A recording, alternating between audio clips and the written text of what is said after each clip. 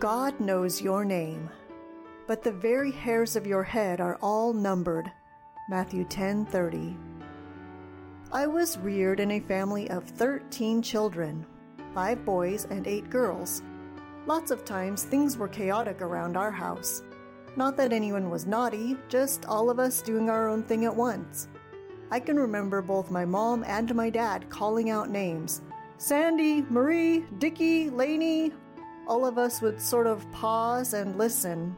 They would stumble through a long list of names until they reached the right one.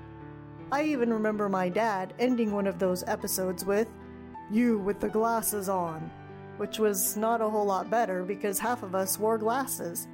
It could be frustrating to them and also very frustrating to the siblings. In a family that size, sometimes I felt a little lost, especially when I was standing right in front of my parents and they could not come up with my name. Even in my church family, I was often confused with my sisters.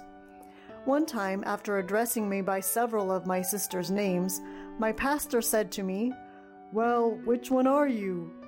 That did not make me feel very good. No one likes to be lost in the crowd.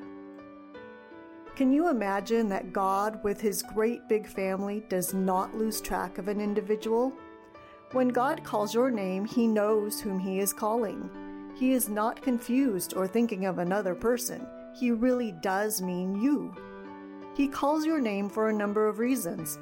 He first calls when he wants you to give him your heart, and he also calls when he wants a deeper commitment or when he wants you to do something for him.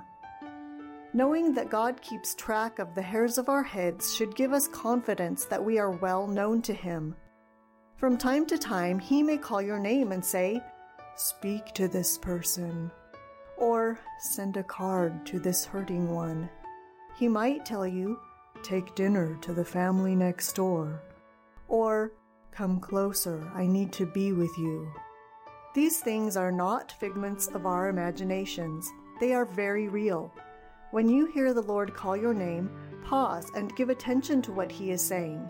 He knows exactly who you are.